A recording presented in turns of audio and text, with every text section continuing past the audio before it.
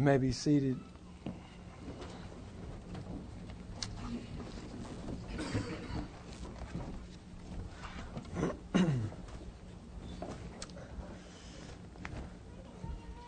John 3:18 through 21.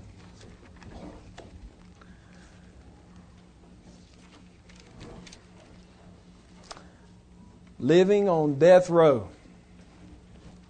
It's an experience that most of us will never have in this physical life.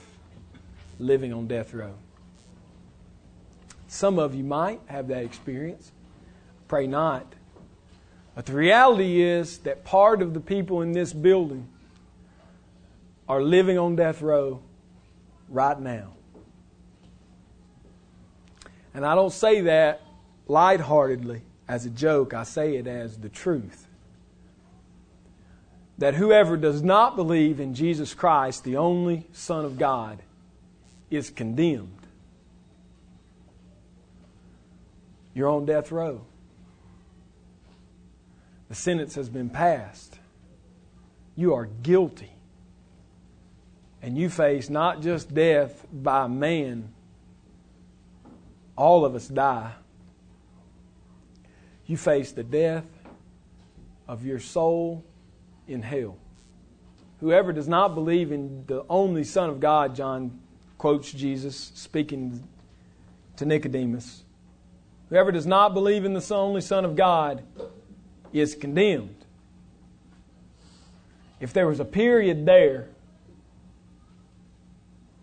we would be left with questions unanswered. And so Jesus doesn't stop. He says, but whoever believes in the Son of God is not condemned. The gospel is the good news of how a man condemned can be acquitted. His sentence can be commuted. He can be turned loose from death row. Sinners, the Bible tells us, all of us are sinners. And sinners are criminals in the first degree. We have committed our crimes not against humanity, but against a holy God. And I want to set up a scenario for you and then carry that through different parts of the message. I'll put myself in the crime, so not to implicate you. Sinners are best understood as those who are guilty of a crime they have committed. They are convicted by a judge they have not seen to a sentence that is already completed for them. It's already prepared for them. And they are now living in the world between those two times. The crime and the place that's been prepared. It's a done deal, folks. There's not a question of whether any of us in this room are sinners. We are sinners. And because we are sinners, there's a sentence. And the sentence has already been passed. It's not coming. It has already been passed. Since before the foundation of the world, it's been passed. And if you were here today not believing in the Son of God, you are under the sentence.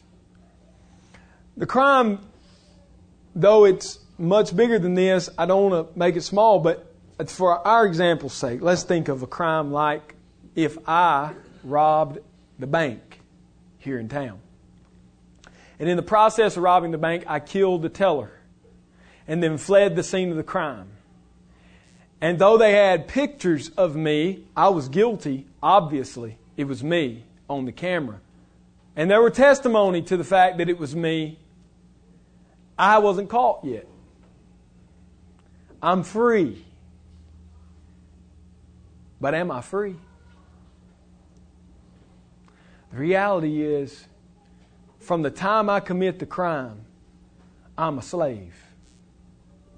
If I went in the local bank here and killed a teller and took the money and fled, though I might get away on foot, I may be able to hide out, I may be able to elude the authorities for years to come, I am not free. The lie, the foolish lie the world is telling you today is that though you don't believe in Jesus Christ, you're free. And you actually have greater freedom than someone who does believe in Jesus because you don't have to obey the rules. You're free. Live how you want to. But in your heart, you don't need me to tell you this, in your heart tells you are not free. You're not free. You're in your own prison. Our songwriters today write songs about these prisons. Many of them are on the top 40 right now. Iron gates that won't open up for me. These are the thoughts of our modern composers as they write their music about their lives and the lives of those around them is, we're not free. These iron gates won't open. We can't get out of the prison that we've set for ourselves. We're all slaves. And so if I commit this crime and I go into this local bank branch and I kill someone, take the money and I flee, and it's obvious I've done it, yet to the world, though I am guilty, I have not been brought to justice. Right? Those of you in the room that aren't in Christ, don't believe in Him, you just haven't been brought to justice yet. But you've committed the crime and you are guilty. And judgment is on you. And the wrath of the judge is on you. And it's only the difference in the scenario is that you haven't committed a crime against a bank teller, a bank, or your fellow humans. You've committed a crime, and I committed crimes against a holy and infinite God. It can't be paid back. I can give the money back if I rob the bank. I can live 25 years in a prison cell for the lifespan of another person. And my debt to society, in their eyes, has been paid. How do you repay a God who is infinitely holy and who you and I have infinitely offended by our crimes? How do we do it? The crime's been committed. The sentence has been passed. We are living in the assurance of death. Death row is what we might think of it as. The question for you, for me today is, what am I condemned for, and how can I get out from underneath this condemnation? Jesus follows up the teaching of the great love of God, which moves Him to action in giving His Son in John 3:16 and 17, with the teaching that you are under condemnation and you are in death. I want us to learn some things today about this condemnation. I want us to see how we get out from under condemnation. Every person in the human race is condemned when they are outside of Christ. Everyone. There's no exceptions. I told this fictional story about me robbing a bank and killing a bank teller, and the fact that I might have lived years without the public condemnation, though I was guilty. Jesus says that is the condition of every person. Though your fellow man doesn't see you this way, God sees you and He knows you as condemned and under His wrath, waiting for judgment. I hope you can feel that. We're so guilty of just thinking our way through the Bible. You need to feel the weight of this. If you are without Christ today, you are sitting on death row waiting for death.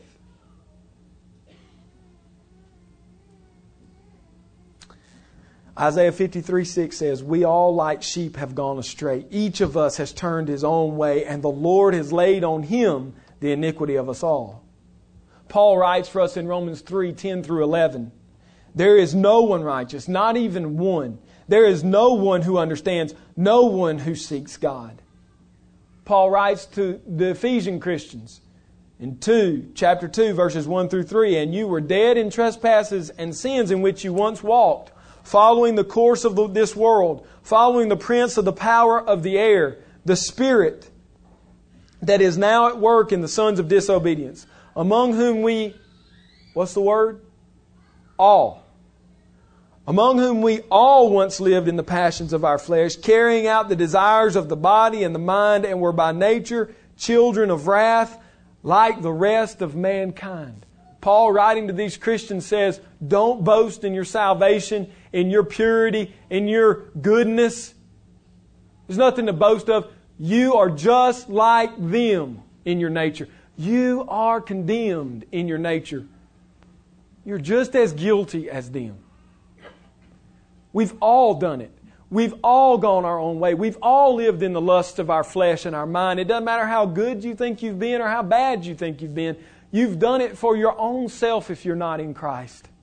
You may be sitting here as a Pharisee, spotless to man, but inside dead men's bones. Why? Because your whole life is consumed in looking good to everyone around you so that you can gain their approval. Your whole life is consumed with a higher goal, maybe, than the fellow man. Maybe your whole life is consumed with the thought of, I want to please God who made me, and so I'm going to work my way to heaven. And you're just as guilty and condemned as the man, if it was me, who went into the bank, kills the bank teller, takes the money, and lives his life in utter sin and rebellion. You're just as guilty. You're just as guilty.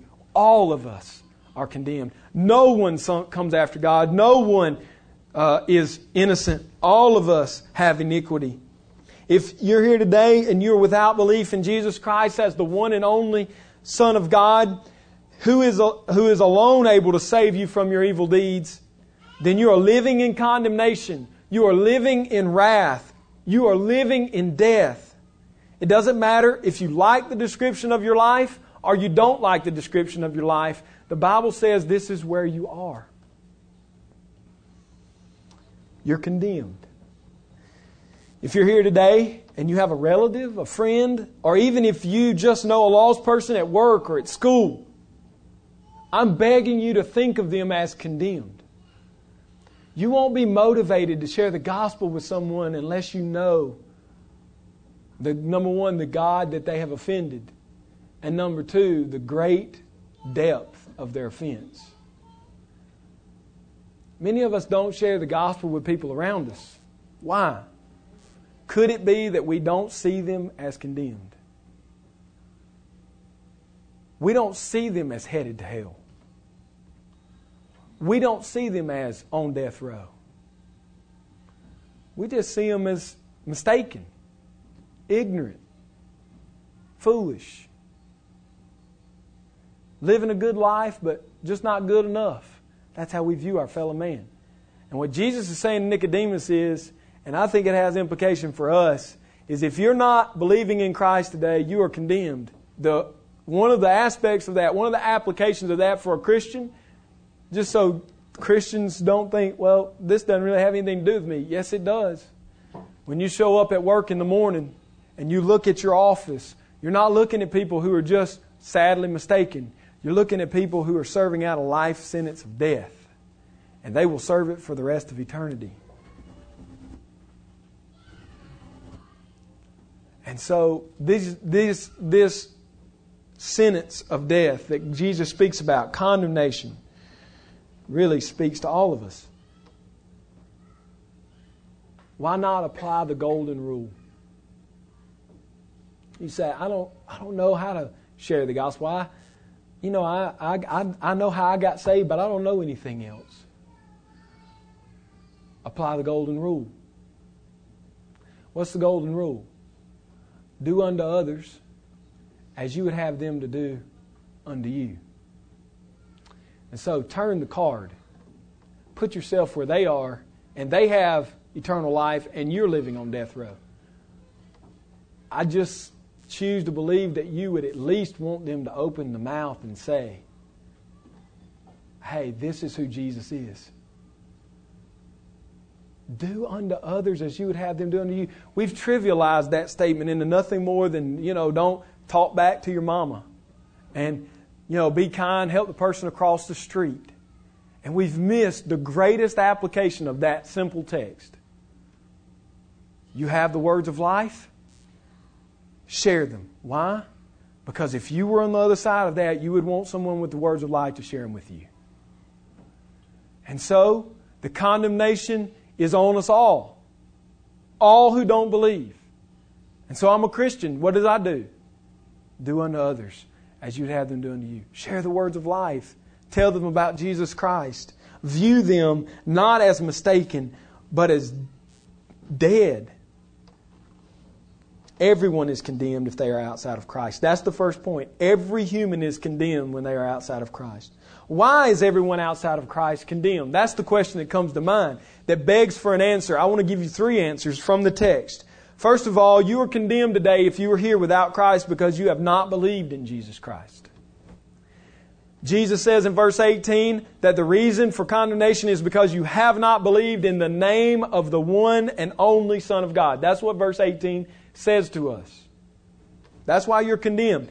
The name of the Son is Jesus. Jesus is the name which was given to the Messiah, the promised one, the one who would come as a sacrifice for those who believed. What does His name mean? The first 2 letters of His name speak of Jehovah. J-E, Jehovah, in the Old Testament. It was the name, the proper name of God. The last 3 letters speak towards the Hebrew word of saved. Jesus' name, as the angel told Joseph, literally means God saves. That's what His name means. When a Greek person in Jesus' day, when a Hebrew person heard the name Jesus, they thought immediately of the Hebrew equivalent Joshua, which means God saves. God will save is another way you might say that. God will save. Jesus came as a fulfillment of the prophecies, a fulfillment of the promises that God made in the Old Testament. And so, the gospel really is different than anything else, isn't it? I mean, no other world religion touts this type of singularity in one man. They may all say their system is right, but there's a lot of different great prophets and great men in these faiths. But not in the Christian faith. There is only one, Jesus Christ. He is the way, the truth, and the life. And it's at that point, the reason why you're condemned today is because, if you don't believe in Jesus, is because you refuse that singularity of Christ, that supremacy of Jesus Christ. That's why. You know, when you share the gospel, when I share the gospel, people will follow along with us for the most part. I mean, Psalm 14:1 says, the fool says in his heart there is no God. The fool does that. So I don't want to be a name caller. I think everybody in the room, saved or unsaved, would say there's something bigger than me. There's a God, if that's what you want to call it. All men believe this. Look at the cultures around the world. All of them have worshiped something. Why? Because they know there's a God. You can accept there's a God. You can accept that God loves you. You can accept that God has great power. You can never, though, these people that are condemned can never accept that Jesus Christ is the only way to that God. That's the point of disjuncture. That's where things break down. You share the gospel in some vague, general way, in general terms, and never mention Jesus, and everybody will sign up. Because everybody wants peace. Everybody wants a good life. Everybody wants eternal life if there is such a thing. Everybody wants heaven. Nobody wants hell. But condemnation comes to you today not because you don't want those things, but because you don't want Jesus Christ. It's the first thing from the text. Secondly, you are condemned because you prefer sin over the light of Jesus Christ. 19 tells you clearly, not only did you reject Jesus, the only Son, you reject the light that He brings. The aim of your life is not Christ, but sin. Paul says in Romans 3:23, for all have sinned and fall short of the glory of God. They missed the mark is a modern translation. I don't remember which one I read that in, but there's a modern English translation that says it missed the mark. For all have sinned and missed the mark. But let me help you understand the concept. It's not that you're shooting at the target. I said this a few weeks ago. It's not that you're shooting at the target and you're off a little bit. That would mean you missed the target. The reality is, for all have sinned and they don't aim at God. They don't even aim at Jesus Christ. When you're not a Christian, it's not that you're shooting towards the target and getting close. It's that you're shooting at a whole other target. You don't want to be like God. You want to be like you. You want to be the supreme human or whatever your goal in life might be. So your aim is wrong. You're aiming. You hate Jesus Christ, or you don't come to the light. You don't like the light. You like sin. You like what you're aiming at. And so, It shouldn't surprise us when we preach a consumer gospel, people get saved. When we tell people things like, God has a purpose for your life and He wants you to fulfill your purpose, most people sign up for that. Because they have equated, I'm shooting at this target, that's my purpose. God's going to help me meet my purpose. Hallelujah, I'm glad somebody's going to help me. I'm glad God loves me. But when you say to them, no, your target's wrong. Your purpose in life is wrong. You've got to aim to Jesus. They say, wait a minute. That's too exclusive. I don't like that. Defenses start rising. See, as long as we talk their language, they'll accept our gospel. There's no problems. As long as there's no conflict in this gospel we preach, there won't be a problem. The problem that we have is not that God is too far away from us. The problem is we're not even aiming at Him. That's what's wrong with us. We are condemned because we don't believe in Jesus. We are condemned because we don't like the light. We don't like Jesus. We like sin. Third, finally, we're condemned because you are condemned because you hate the light. That's what Jesus says in verse 20. You hate the light. Light is emphasized in this passage. 5 times in this section, Jesus used the word light. Reference to John chapter 1, and in verses 3 through 9, you will see that John uses the word light, same word, 6 times. Light is an emphasis for John. Later in John's gospel, he's going to say that Jesus calls Himself the light. There's all this focus about the light. You know why there's a focus about the light? Because we hate the light in our nature. When I was not a Christian, I was like a cockroach. When you got up for your midnight snack and flipped the light on, I ran and hid. Y'all might have had clean houses as a kid. Nice mansions that had bug guys come around once in a while. Maybe you don't know what a cockroach does. When you turn the light on, a cockroach goes to the shadows. Why? Because he doesn't want his evil deeds exposed. What are his evil deeds? He's robbing from you. And he fears you. Why? Because he's condemned in your presence. I don't know anybody in here that has a pet cockroach. Maybe so, but I'm betting not. I collected them as a kid only to put them in a mason jar with alcohol so they died and I could pin them on a board. Or throw them on my sister. Or something like that. Okay? But nobody in here likes cockroaches. They're condemned in our presence. And if they don't run for the shadows when we turn the light on, the shoe will fall. Even my little 2-year-old boy knows this principle. I get a phone call from my wife. She's ecstatic. Her and my daughter are on the couch, and there is a bug in the room. A rather big bug. And she's frantic. You got to come home. I'm not coming home. You just got to bug it. It's fine. It'll be fine. So we get off the phone. You men are laughing because y'all have all gotten that phone call. You women are laughing because your husbands came home when you called. I had to put that in there. Okay. I was headed home. And she calls right back. Never mind. Noah killed the bug. Get the picture. And the shoe fell. The light came on, and that bug didn't go for the shadows. And he was crushed. And the reality is the reason that you are running from God today is because you know when the shoe falls, you're in trouble. And what Jesus is saying to you is, stop running from the light. Stop running. Stop hating the light. Let your deeds be exposed. That's what the Bible says in verse 20. The wicked, the one who does wicked, his deeds are exposed by the light, so he hates the light. But the one who does truly, he comes to the light. And he is exposed and everything is seen to be in God. What a wonderful concept, to hate the light. Have you ever thought about this? I thought about this. Crime happens mainly at night. People seek the cover of darkness, the shroud of darkness to do their dirty deeds. I don't go out most people don't go out in plain daylight and do these things. It's only in the light that they're exposed, so they go at night. They go in the cover of darkness. The light exposes us as sinners, and we are condemned because we hate the light and love the shadows of the darkness of our sin. That's why we're condemned. We hate Jesus. We hate the light. We run from the light.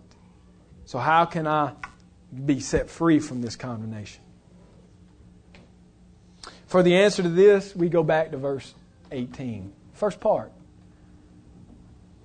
Second, whoever believes in Him, 18b, is not condemned. You want to be free? You're tired of living a criminal lifestyle of rebellion against God? You're wearied by being the enemy of God? You can be free.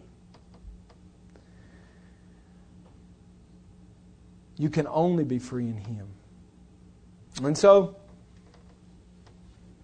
if you're free, you will have life and not death. If you are free, you will love light and not dark. I robbed the bank. I killed the teller. I got away for a season. I ran. Far away from this place, I ran. But when I reached the airport in Seattle, ready to leave the country, going to be scot-free, I was tired of being a criminal. So what does a criminal do when he's tired of being a criminal? Gets a plane ticket home. Comes back to Jacksonville with his money or whatever's left of it and his weapon and goes to the police station. My reception was not all that good, though they were glad I was off the street. There was still a sentence to carry out. I was guilty.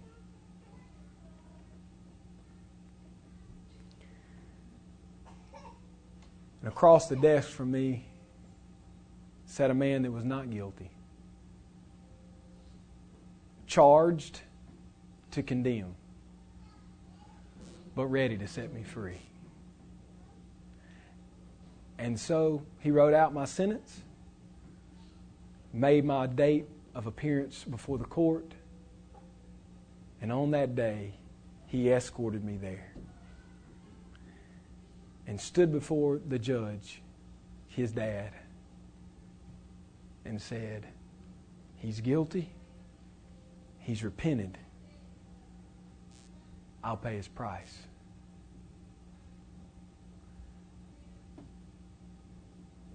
And what I'm telling you is that Jesus Christ is that man. You're tired of being guilty. You're tired of being captive to your sin. You're tired of being a criminal. Come to the light. Because the thing you fear the most is the only thing that can set you free. Come to the light and let Him take your death so you can have His life. Come to the light and let Him take your punishment so you can have His gift. Come to the light today so that He can confess you before His Father. Come to the light. Come to the light and be exposed so that the iron gates of your prison of sin can be done away with. Living on death row is a terrible thing. Living on spiritual death row is unbearable. That's why Jesus says, come to me, all you who are weary. Come to me and I will give you rest. I'll take your yoke, I'll give you mine. Don't you want that? If you do, then He is already working in your life. That's what verse 21 means. The one who does truly loves the light. Why? Because it shows that all that He has done has been done in God. If you're sitting there and you say, I am that cockroach, I am that sinner, I am that criminal, and I want to come home, I want to confess, I want to be made right, I want to do whatever it takes, have confidence in this. God has already begun the work in you. That's what Jesus means in verse 21. Why do they love the light? Because their deeds are from God.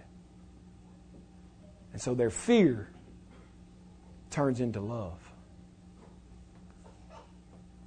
And if that's you, come. He will not turn you away. All that the Father gives Him have come and will come, and He will not turn them away. Come to the light, be exposed, so that you might have eternal life. And having life, freedom.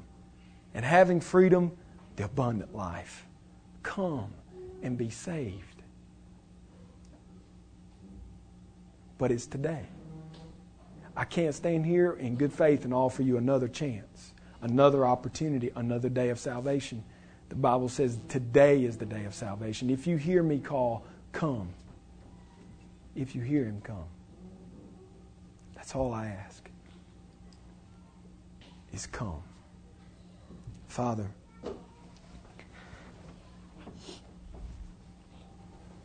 I am the criminal. I am guilty.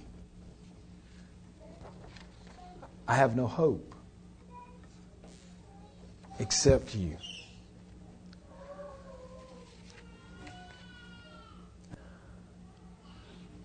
Lord, I pray that we would view those in the world as condemned to death. I pray that I could see them, that I could feel their pain, that I could know the misery that they will experience and already do experience. Forgive me and forgive us for having right answers, but an attitude of hatred towards those who don't know the answer. Forgive us for being judgmental. Forgive us for exalting ourselves above others. Help us to realize we are all sinners. We all were in this same condition. We all were going on the lust of our minds until You, by grace, saved us. Help us to remember the awesome words that come right after all of us went according to the course of this world, but God in infinite love and mercy with His grace through Jesus Christ has saved us. Lord, move us from bitterness and hatred of the world to compassion and brokenness for the world. I pray that we can stand in front of our Jerusalem and weep real tears for those who are dying without You. To do that, Lord, we are going to have Your heart. And so, give us Your heart. Give us Your mind. And, Lord, help us to carry Your burden. And Father, I pray for those who are lost, that are here. I pray that they fall in the category of those who already see the light and are coming to the light. I pray that nothing would thwart them, nothing would slow them down. Don't let them overthink it. Don't let them over-rationalize it. Don't let them over-feel it or have these great emotions. Just let them come and be saved. Move all the barriers away and let them be saved. Act on them. Save them, even now. Take their crutches and their moves of dependence away and let them be dependent on You and You alone for their salvation. We love You, Lord Jesus. We thank You for Your master teaching in Your word, which is our authority. It's in Your name we pray. Amen.